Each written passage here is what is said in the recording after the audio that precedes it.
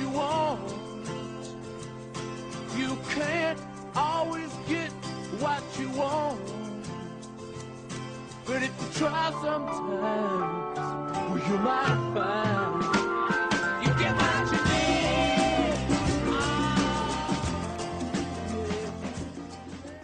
Good morning and welcome to Visionaries. I'm John LaBelle, your host. You'll find us here every Monday at prn.fm at 10 a.m. On Visionaries, we talk about creativity in the arts, science, technology, culture, and spirituality, and about how we can enrich the world and ourselves by tapping into the energies of the cosmos. And along the way, we talk with some of the most interesting people about the world we live in and the worlds they are creating for tomorrow. And before we go forward, just a reminder, all of our past shows are available at visionaries.podbean.com, visionaries.podbean as in Nancy.com. And we've had some great shows in the past. My guests have included Mike Silver, an architect and student of consciousness, Bill Katavalis, another architect, designer, futurist, right now doing water architecture, building architecture out of water. That's pretty abundant stuff. And Bill has chairs in the Museum of Modern Art, major figure over the decades. You want to catch that one. John David Ebert, cultural and media critic and brilliant analyst of movies. His current, lots of books, but his current series is Scene by Scene. So he'll look at Star Wars, scene by scene, or Apocalypse Now, scene by scene. There's a half dozen of them. We did a show on technological optimism a way back. I had a guest, Natasha Vida Moore. And Natasha is a poster figure for transhumanism. So go look at natasha.cc. You'll find out all about her. We did a show on Joseph Campbell with the director of the Campbell Foundation. I hope to do more about Campbell, very influential on me. We had Louis Arana, a pioneer of artificial intelligence and an engineer for Robotics Without Borders. And I am following Louis on this new miracle technology Facebook, and I think he's now director of research for a robotics company. So any of these people you can look up, you can follow and see what they're doing. So those are some back shows. Again, they're on PRN archives at visionaries.podbean.com. A little bit about me. I'm a professor of architecture at Pratt Institute in Brooklyn. So Brooklyn used to be, well, we're in Brooklyn, and now it's the hottest place on the planet. We have one of our programs is in our Manhattan building. Students come from abroad and discover that they'll be studying in Manhattan, and they say, we thought we were going to be studying in Brooklyn. So apparently Brooklyn's a really cool place. I've been there teaching there for a few decades, so I guess I appreciate that. I'm the author of a book on visionary creativity. We'll be talking a bit about that today. You can get it on Amazon and Barnes & Noble. And I blog at visionarycreativity.com, and you can find out more about me at johnlobelle.com. I'm having a little dialogue with some people at my school about what we at Pratt, where I teach, should be doing, and how we should be responding to the future of design, architecture, city building. Cities are going up like mushrooms around the world. And what do we, what's our grip on that? How do we understand that? So you'll find a whole bunch of posts at johnlobelle.com where I'm discussing this. Any feedback would be welcome. And you can friend me on Facebook and follow me on Twitter. So today, let's try some free-range radio. Usually I have a guest, but today I want to talk about visionary creativity, and I'm going to use Friedrich Nietzsche's The Parable of the Camel, the Lion, and the Child, and the Dragon, and we'll talk about that. So that led me to think, Nietzsche talks about this in his book, Thus Spoke Zarathustra, and so I was thinking about books. Pardon my digressions. So what's a book? And, you know, a book's a thing with pages between covers, and you can now get electronic versions of them. But in the real sense, a real book, not just something put together as a Christmas gift, is something that an individual author has thought about, is passionate about, maybe put a year, 2, 3 years into thinking about it, researching it, coming to a point of view about it, which they then want to pass on to other individuals, which they do through the writing of the book. Well, we can question that for today. Are there individuals? Are there points of view? Is our electronic world changing all that? But in the meantime, that's a thought about what a book is. And then I was, speaking of things that aren't books, I was online looking at brain pickings. So, excuse me while I blow my nose.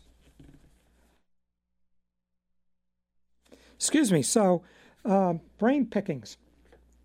And I'm going to recommend some books. I'm going to recommend some websites. And Brain Pickings is by Maria Popova. Very interesting figure. She is originally Bulgarian, and she graduated college here and got a job. And there were things that interested her. And she started putting together ideas and sending emailings to 7 people in her office. And people picked up on them, her emailings, and now she has 7 million followers at Brain Pickings. So I strongly recommended it, and it's a real education. She'll look at key classic figures and ask questions like, what are we to make of people like, when I'm going to be talking about Friedrich Nietzsche, or about philosophers, about poets, and then she'll have these essays, and you can get a real college education just following her thinking.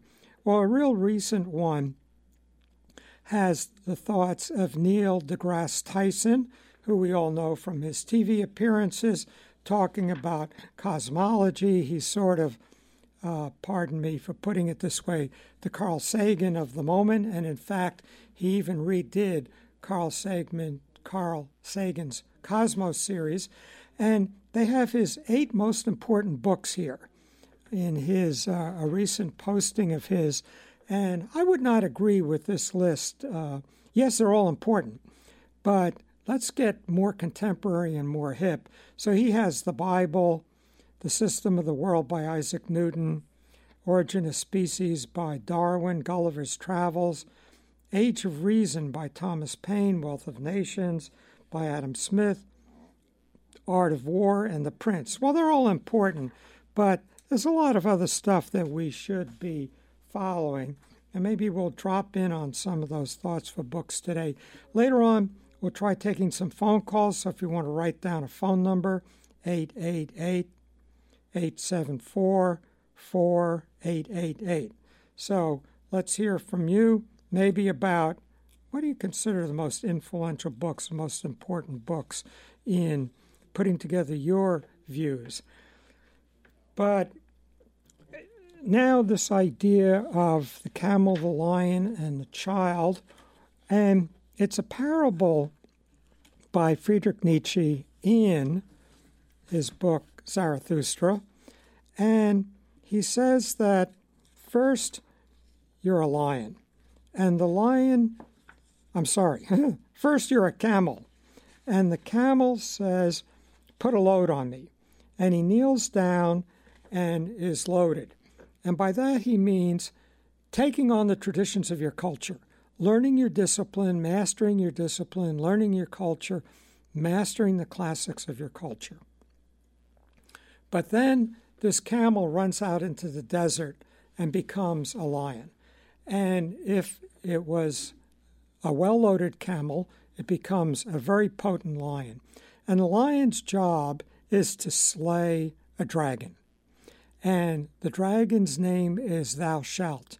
And on every scale of the dragon is written, Thou Shalt.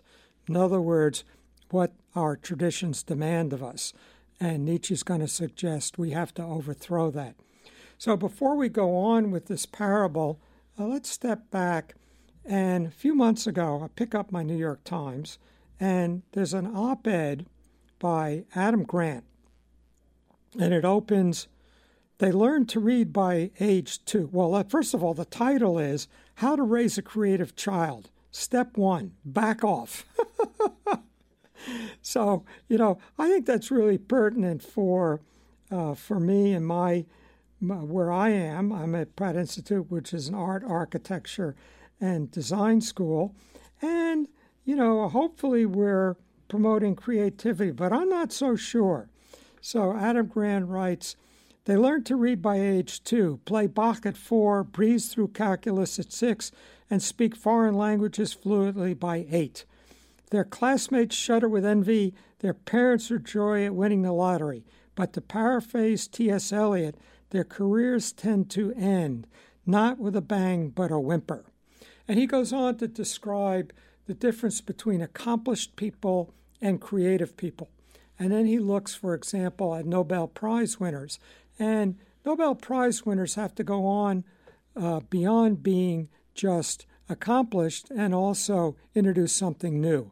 And he finds very interestingly that the people who do win Nobel Prizes are far more likely than those of their contemporaries in their field to be doing other things beside their discipline, to, if they're scientists, to be studying dance or art or literature or painting or being a photographer or whatever. And you can see how ideas are sort of put together. You'll encounter something in your field and everybody's at a standstill about that issue. It doesn't make sense, what to do about it. Or everybody in the field might not even notice it. One of the things I like to say to my students is, think about what everybody in your field assumes is true, but doesn't seem quite right to you. Now, usually when we encounter that, we suppress it. Well, I'm not going to stick my neck out about this minor little quibble that nobody is really nobody else is questioning. But maybe that's the thread, that when you pull on that thread, the whole sweater unravels. And we can see how key figures did that. There are these little questions, that Einstein was pulling at that thread. There's this little problem of the non-addition of velocity of light, that if a light source was coming toward you, light went 186,000 miles per second. If it's going away from you, it goes at 186,000 miles per second. Shouldn't do that. And physicists said, well, that's a problem, and then got on with what they were doing. And Einstein said, well, let's think about that. And in so doing, he pulled at the thread and unraveled all of Newtonian physics. It all fell apart, thud. And he created a totally new physics, relativity. He did the same thing as one of the pioneers of quantum theory, where the radiation coming from black bodies wasn't quite right. And, very interestingly, Einstein pioneered quantum theory, but then didn't like it. He said, I don't accept this. This is too weird.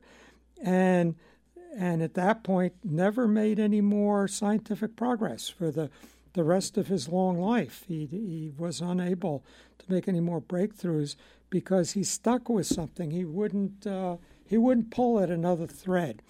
So think about the people who, my school, students have been getting better and better. We're really top, in a lot of ways, the top art and design school in the world, and we're in various measures our departments are in the top 10 or the top 1 or 2. And one of the ways you get there is by taking students with higher SATs. Now, what can we expect about students with higher SATs? I bet they didn't tell their teachers they were full of baloney. You don't get letters of recommendation. You don't get high grades. You don't get high SATs by looking at it and saying, this question's stupid. I remember doing that.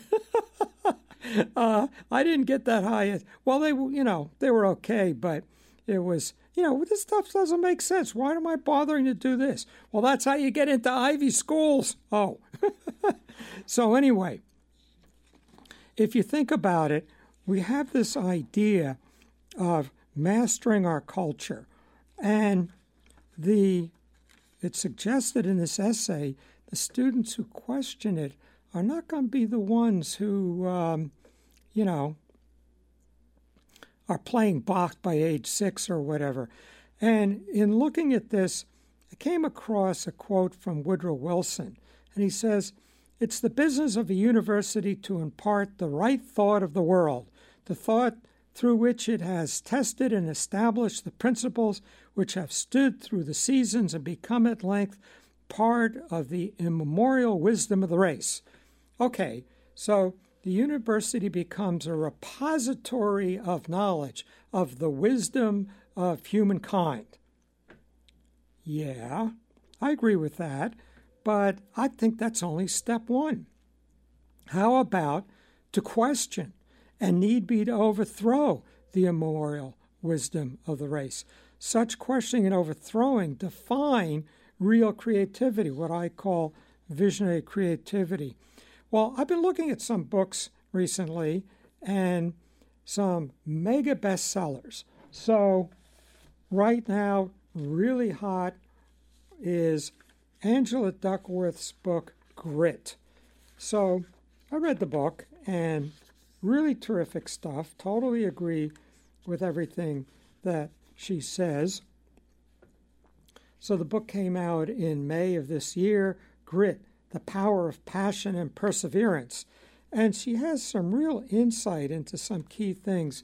And one of them is that, well, first of all, she's a terrifically accomplished person. She did well in school. She worked at a major consulting firm. She left that to teach in inner city schools. So she really knows what she's talking about. And now she's a heavy-duty professor at a major Ivy department.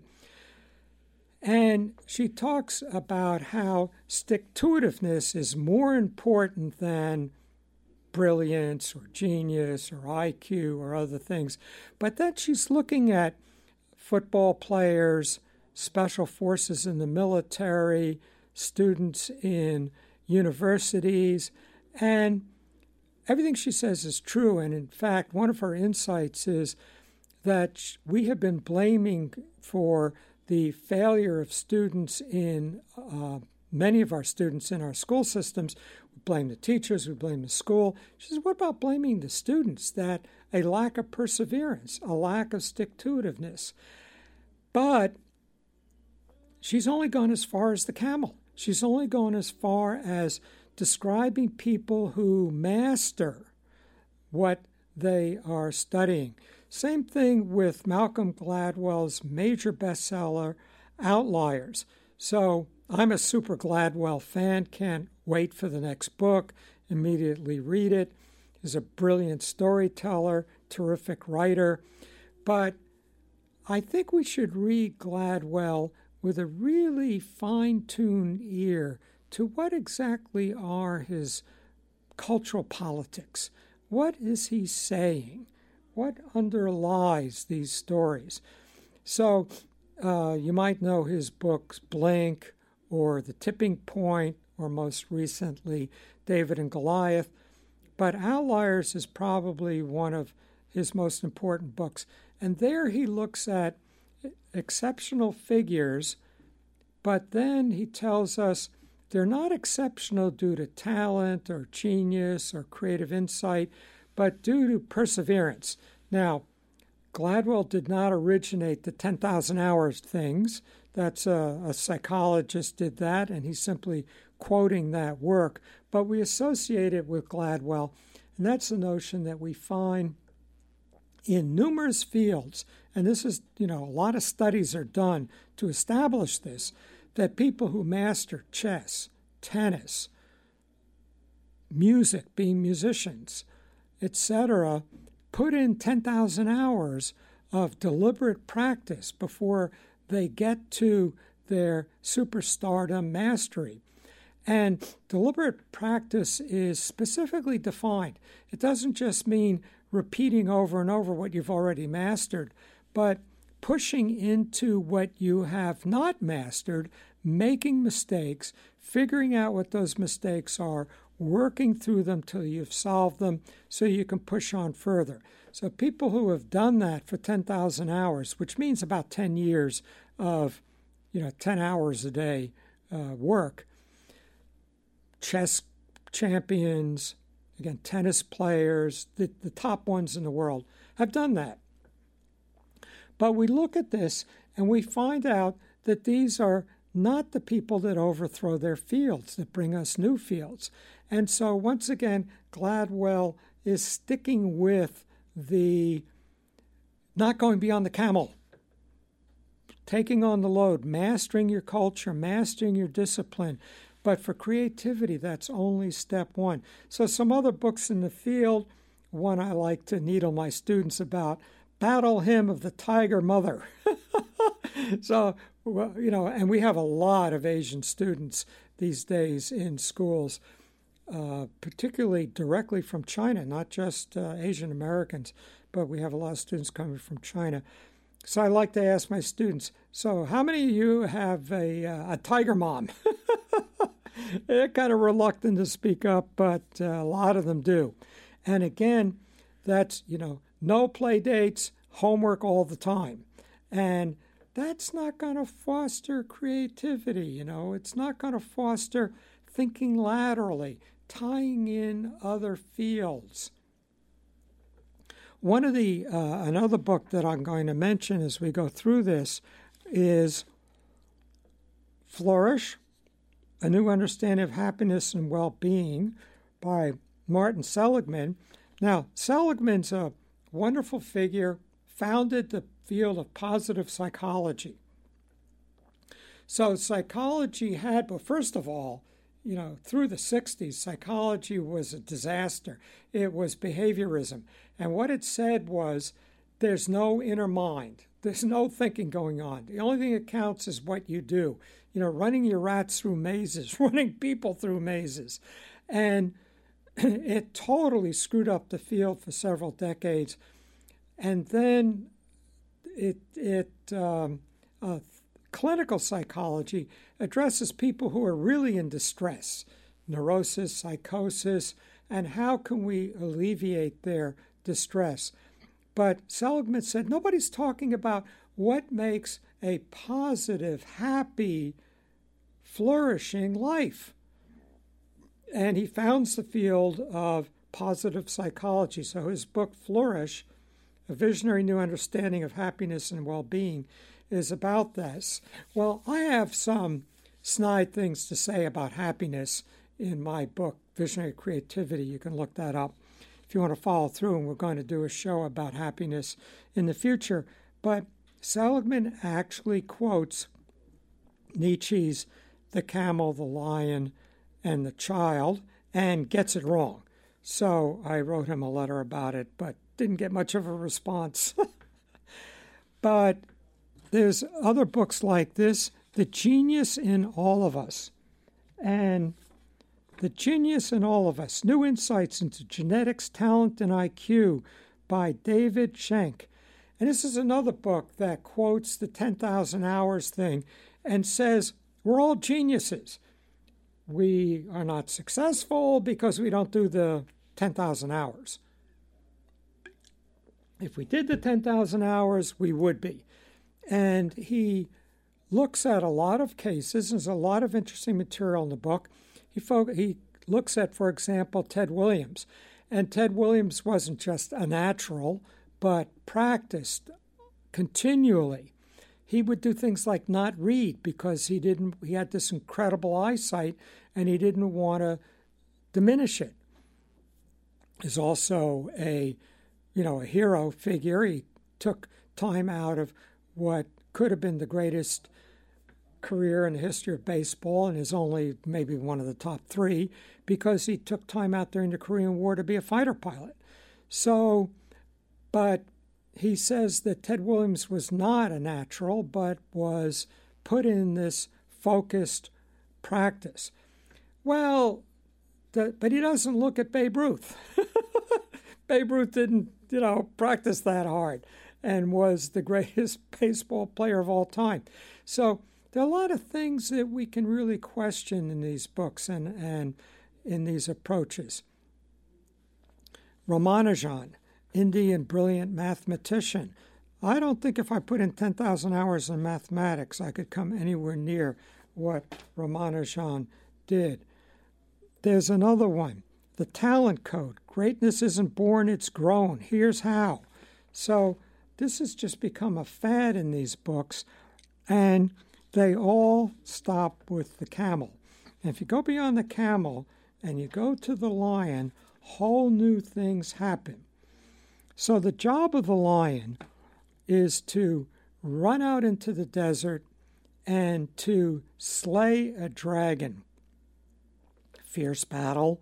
I mean, a dragon's a pretty rough animal or creature, whatever kind of thing it is. And we'll talk about that when we come back. So let's take a break, and we'll be right back in a few minutes. You can't always get what you want.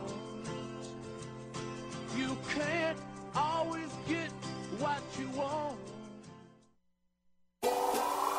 Hi, everyone. My name is Dr. Michael Wald, and I'm proud to announce that I'm the host of a new show right here on PRN every Saturday at 1 o'clock entitled Ask the Blood Detective. And as your friendly neighborhood blood detective, I'll be exploring all the cutting-edge, important health topics, which will include everything from foods to technology to supplementation and how it impacts your current health so that you can either reach health, maintain good health, or shoot for optimal health and longevity. But what is different about this show is that I'll be describing and teaching you how to interpret your own laboratory tests to find hidden nutritional and health meaning when many other healthcare providers fail to do so. So tune in with me every Saturday at 1 o'clock. Ask the Blood Detective. See you soon.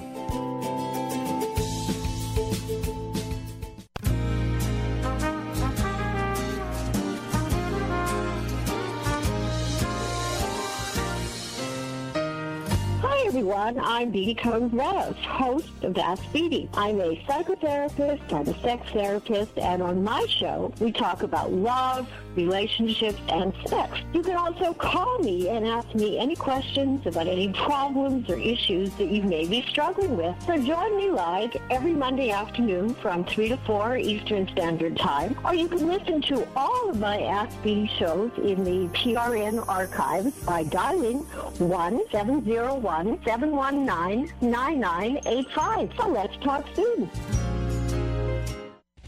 Why would anyone ride on top of an elevator, lug around an 11-pound large print dictionary, or compete in a swim race unable to see the course? Well, this is me, and I've got some riveting experiences to share with you. Hey, I'm Mark Farrell. Join me for Insight, a new show coming to PRN.FM. It's about overcoming adversity, and who doesn't experience this in some capacity? I'm no doctor, but I'm an expert in me since I've been dealing with various forms of adverse conditions all my life, like having a rare visual disability that challenges much of what I do. Insight, real-life issues, including mental health, anxiety, depression, suicide, drugs, and alcohol. Celebrity guests will also reveal on Insight how they overcame adversity to make it, as well as your calls on challenges you struggle with. My difference makes me stronger. That's my mantra. Listen and discover how your difference makes you stronger. Insight, Thursdays at 11 a.m. only on PRN.FM.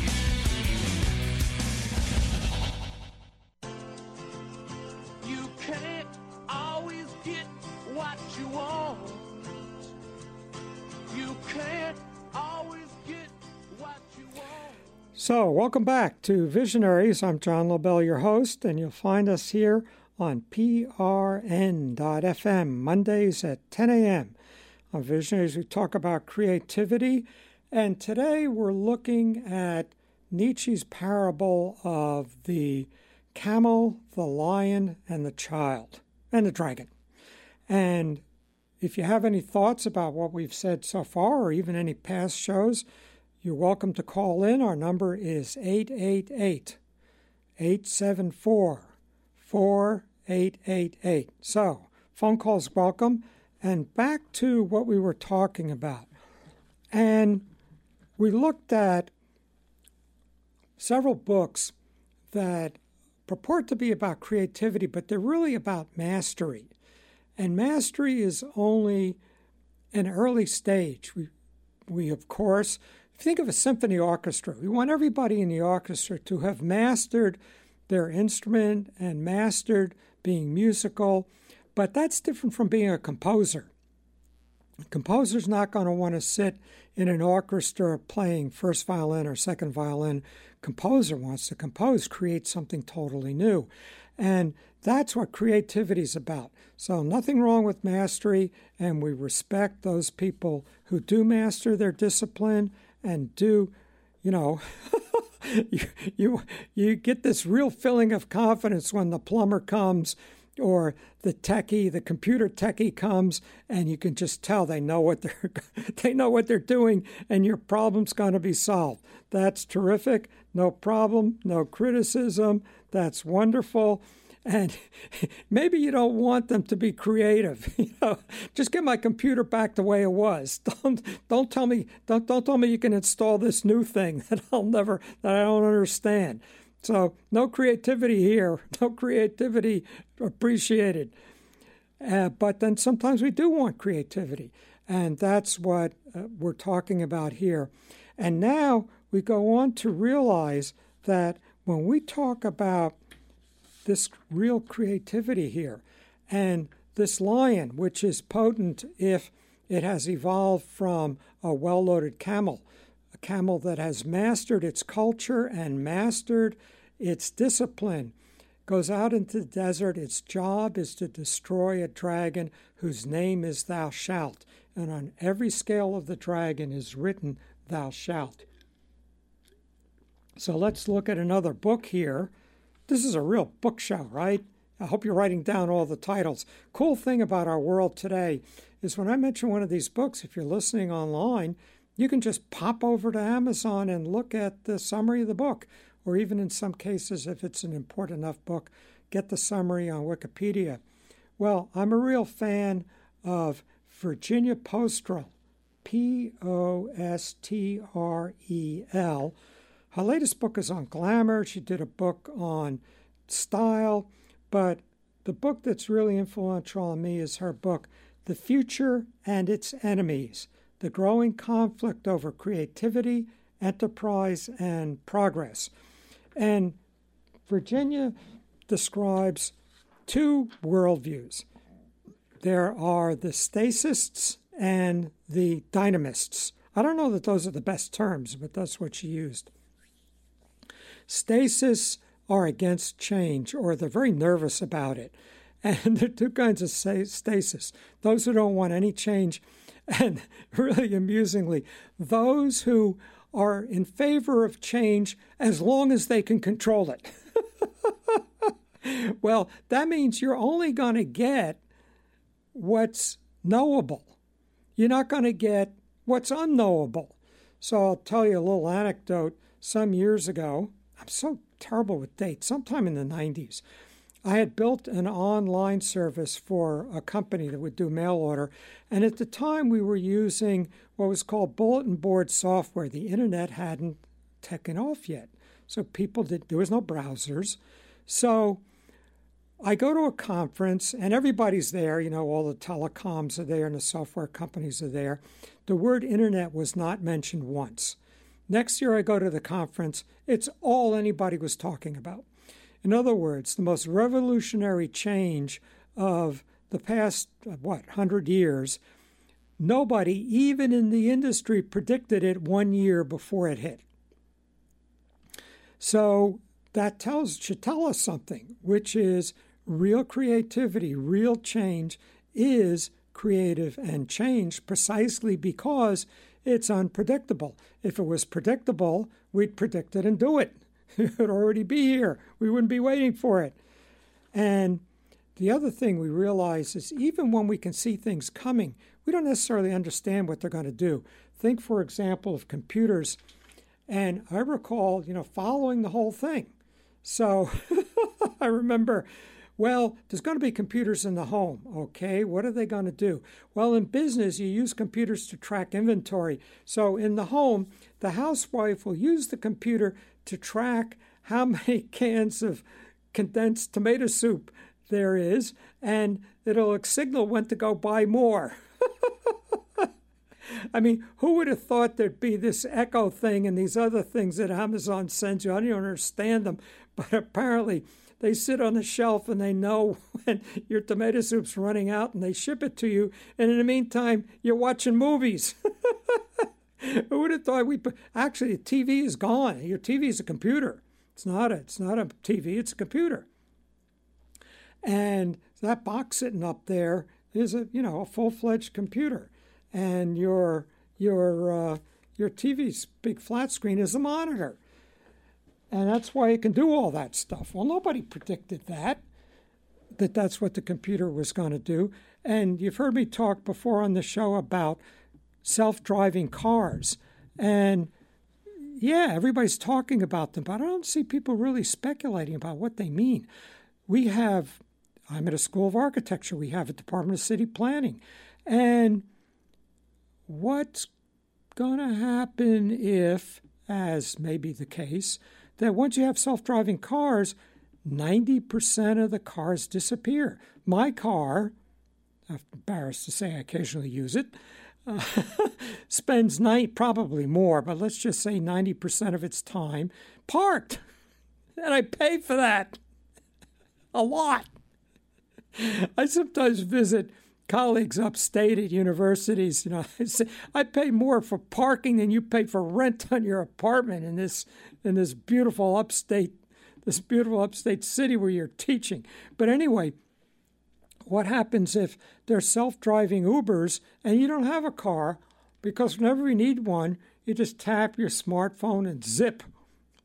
It shows up. Notice I said smartphone. Who knows what it's going to be in 10 years?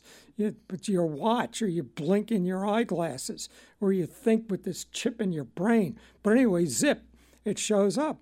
And it's working 90% of the time instead of parked 90%. Well, what does that mean? It means maybe we can get rid of 90% of the parking lots, 90% of the highways. Doesn't mean much for New York. We'll go out and, make lanes in the street where kids can play like they could 100 years ago. But what does it mean for Los Angeles? What are we going to do with those parking lots? Incredible potential there. Look at all that land. Like half of Los Angeles is roads and parking lots. Nobody's thinking about that. Nobody's thinking what's going to change. Well, anyway, so there are two kinds of stasis. Those want everything to stay the same, or even go backwards, and those who say, well, we're all in favor of the future as long as we can control it. That's regulators. But then there are dynamists, and the dynamists are in favor of open-ended change. Now, what does that mean? We don't know what that means. That's the point of open-ended creativity. We create something new that we had not anticipated. We don't know what that could be. Nobody anticipated, the internet. Internet happened slowly. It was there, began as this military link-up. Universities started to use it. Scientists could exchange files. But, you didn't really need it because we had FedEx, and that would get it there the next day, so that's almost as good. And then all of a sudden, Al Gore really did play a role in this, supporting legislation that people should be able to use the internet for commercial purposes. And all of a sudden, this stuff happened. It just exploded in directions. We're not happy with all of them. We're annoyed with the invasions of ourselves, with the unthoughtful junk that gets on there. We can be critical of all that. And there's a book that I should talk about sometime. I think it's called The Internet is Not the Solution. Is that the name of it? But boy, does he not like the internet. He doesn't like technology. But he picks on things like Instagram having bankrupted Kodak. Well, God forbid that I can store my photographs and exchange them without having to buy film from Kodak. And Kodak had every opportunity to create that experience, and they didn't. Kodak created the digital camera, and the scientist at Kodak who created it was told to go away, take your little toy, there's no interest here, we're a chemical company. Well, they made that choice, and unfortunately for a lot of employees at Kodak, maybe fortunately for all the chemicals that are not getting into the environment from the film industry, because we can do it all digitally. But we can't predict these things. They're open-ended. And, key point, the lion slays the dragon. True creativity is destructive. For everything it creates, it's destroying things. We can't predict what it's going to destroy. Driverless cars, what's going to go away? What's going to disappear? Who knows?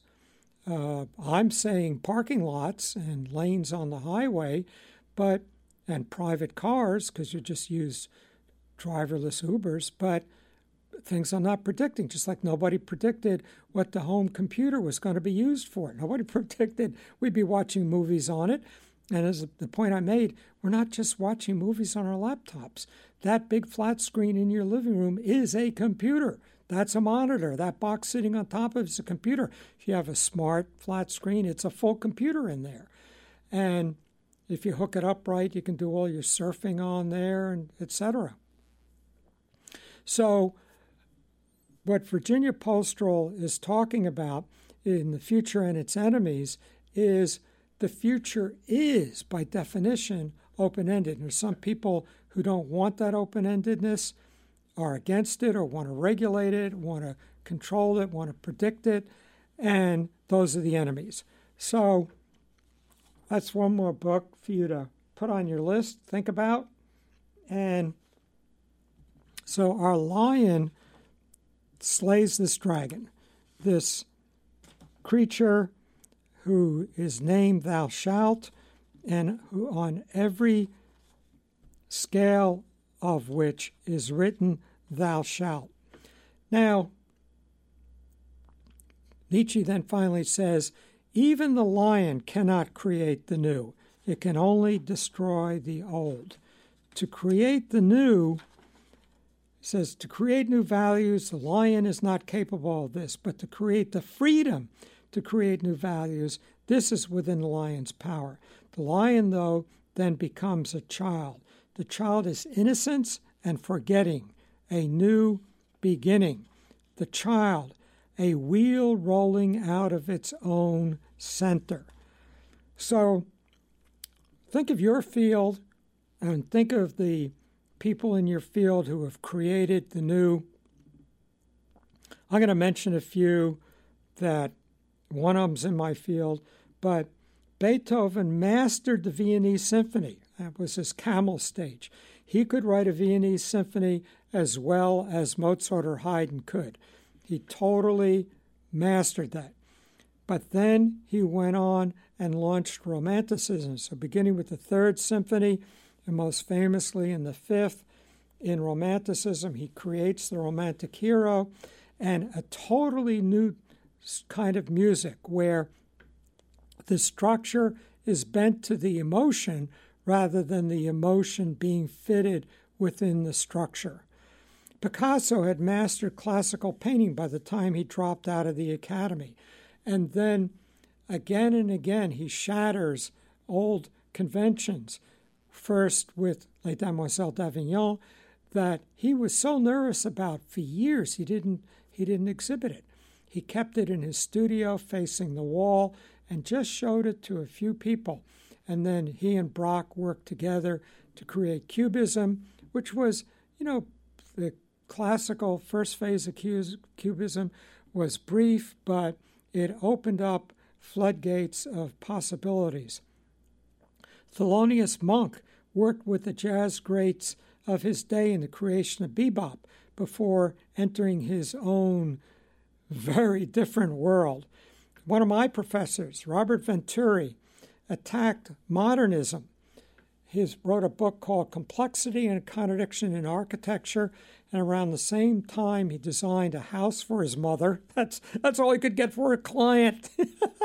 You're launching your career as an architect, and, well, maybe my parents, maybe I could do a house for my parents or an uncle or something. So he does what we call Venturi's mother's house, which didn't look like a modern house. It looked like a weird version of a conventional suburban house. You weren't supposed to do that. And at that time, of course, architecture is a religion.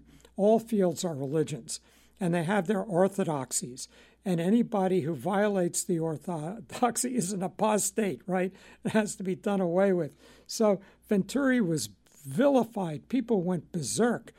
And he, in Complexity and Contradiction in Architecture, he was proposing an alternative to modern architecture, which was simple and direct. So you're supposed to be simple and direct. You need a room, you make a box. You need a house, you make a glass box. It's simple and direct. It's clear. This is what it is. No frills. And Venturi said, shouldn't architecture reflect life? And life is not simple and direct. It's, in fact, complex and contradictory. So our architecture should be complex and contradictory. But Venturi totally understood the modern masters whom he was criticizing. And so while maybe we go so far as to say helping in the destruction of modern architecture, he fully understood it and then launched something new. So our theme today has been Friedrich Nietzsche's parable from Thus Spoke Zarathustra of the camel, the lion, the child, and the dragon, and how we encounter the world that we live in, and how, if we are predisposed that way, and not saying we all should, but those who are going to be creative are going to challenge the orthodoxy of the day, are going to find something doesn't make sense, where something is missing. And the visionary creatives who do this see, and I'm quoting now from something here, visionary creatives see that our world is no longer what we had thought it to be, and that a new world is struggling to be born. They wonder, what is wrong with others that they do not also see this? And they are driven to produce works that will help all of us experience what they experience. And we, on encountering these works, are changed and we enter new worlds. So I think that we can find this creativity everywhere. Maybe in some of our circles, certainly in my circles, we're biased toward the arts and maybe biased against business. But this kind of creativity is in art, technology, science, business. And the people who may launch a new style of art, they may launch a new business. They may launch a new technology. And this technology not only exists in itself, it's a technology that permits this or that, but it really sneaks in a totally new model of the world. So if we think about Facebook, and of course there's lots of things we don't like about Facebook, but think about what it's doing in terms of how all the people that you're, to use the stupid word, friends with, are linked, and then not only are people being linked, but people are linked to pictures and websites and to each other, and pictures are linked to other pictures. Whole new patterns are going on of what becomes possible, and it implies the world being wired together in totally new and different ways. So what's the famous phrase from Steve Jobs when Apple fired him way back, the first time around? He said, they went linear on me. And so, that linear thinking as opposed to a holistic, interactive thinking, Jobs was already thinking that way years ago. Well, any thoughts, agreements, disagreements? Phone calls are welcome at 888-874-4888. And we're talking today about the idea of visionary creativity and best explaining it through the works of Friedrich Nietzsche and his parable of the camel, the lion, the child, and the dragon.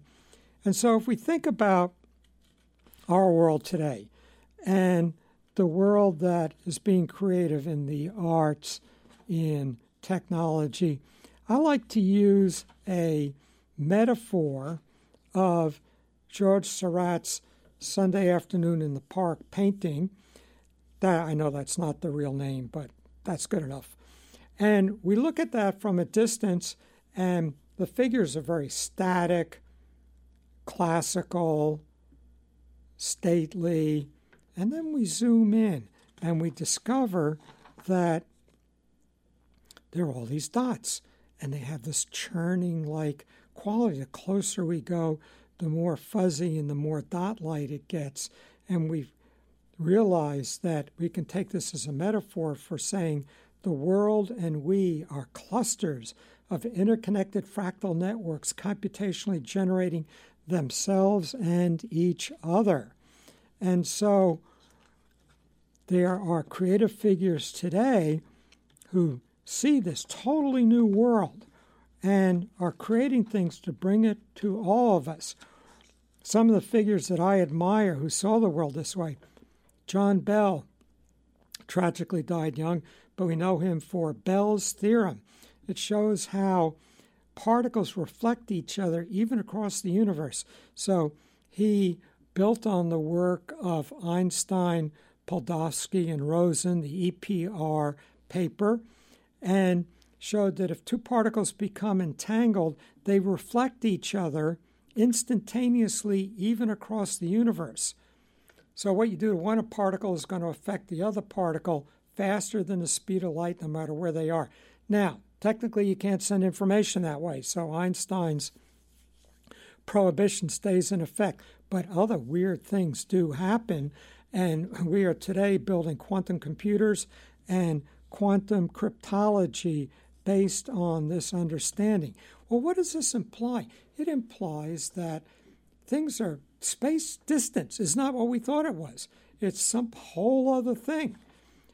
I'm a big fan of Lynn Margulies' symbiogenesis, and she totally challenges Darwin's notion of evolution. So yes, there's evolution. There are creatures on the planet today who are descended from creatures in the past that were different. But what caused this difference to come about? And Darwin said gradual change over long periods of time with natural selection sorting out and leading to change. And, well, that just doesn't fit the facts. And we have Eldridge and Stephen Jay Gould's punctuated equilibrium telling us, no, it's very different from that. It happens very suddenly. Well, they give it a name, punctuated equilibrium, and then they're happy. But it doesn't explain how and why. And Margulis explains that whole genomes are being moved from species to species, and what's carrying it around is bacteria. And so The bacteria in our body is equal in weight almost to the weight of our brain. 90% of the DNA in our body is the bacterial DNA. It's interacting with our DNA. Every time you sneeze, you're blowing it around, interchanging it with other people, other creatures. We have a lot of cat DNA in us from our cats. Virus moves DNA around. And so it's all these fractal interconnected networks moving around, and this thinking revolutionizing biology. And then another one of my favorite figures, Stephen Wolfram, who likes to say, well, Wolfram did a lot of work as cellular automata, showing how simple rules can build very complex structures. And he says, I think when I find the code that generates our world, it'll be about 6 lines. So our world is made out of 6 lines of computer code. So now this whole new way of thinking, and if we look at things that we admire, think about what underlies the way these people that you admire are thinking. I'm a fan of Carver Mead, who, when he was a student of Feynman, said, this electrodynamics has not been really updated to work with quantum theory. And Feynman said, yeah, I know, I got to fix it, and never did. So Carver Mead did in his book, A Collective Electrodynamics, in which he shows that electrons are not objects, but they're patterns of relationships. Mark Zuckerberg in Facebook, and again, all the things we are unhappy about Facebook, but we've got to think about what it means about the way that it's networked these things. Elon Musk with his Tesla, is the real revolution that the Tesla is electric, or is it going to be that it is not a computer on wheels, but maybe even a social network on wheels? And next week I have to go to minds and machines. So General Electric is rebuilding itself as a digital industrial company. And in so doing, it is totally incorporating these kinds of ideas into how it works. So stuff to think about, and to be willing to think that if we're going to allow this well-loaded camel to become a lion, this lion's going to destroy a dragon. And a dragon is everything we already currently believe in, and what's it going to bring us next? So this is John LaBelle. You've been listening to Visionaries. I'm here every Monday at 10 a.m. You can find our past shows at visionaries.podbean.com, visionaries.podbean as in Nancy.com. And in a few days, you'll be able to see or hear today's show. If you want to tell anybody about it, just email them that link, and they can pick up this show. They can pick up any of our past shows, and we look forward to having you back for more interesting guests, more discussions of the future. Thank you.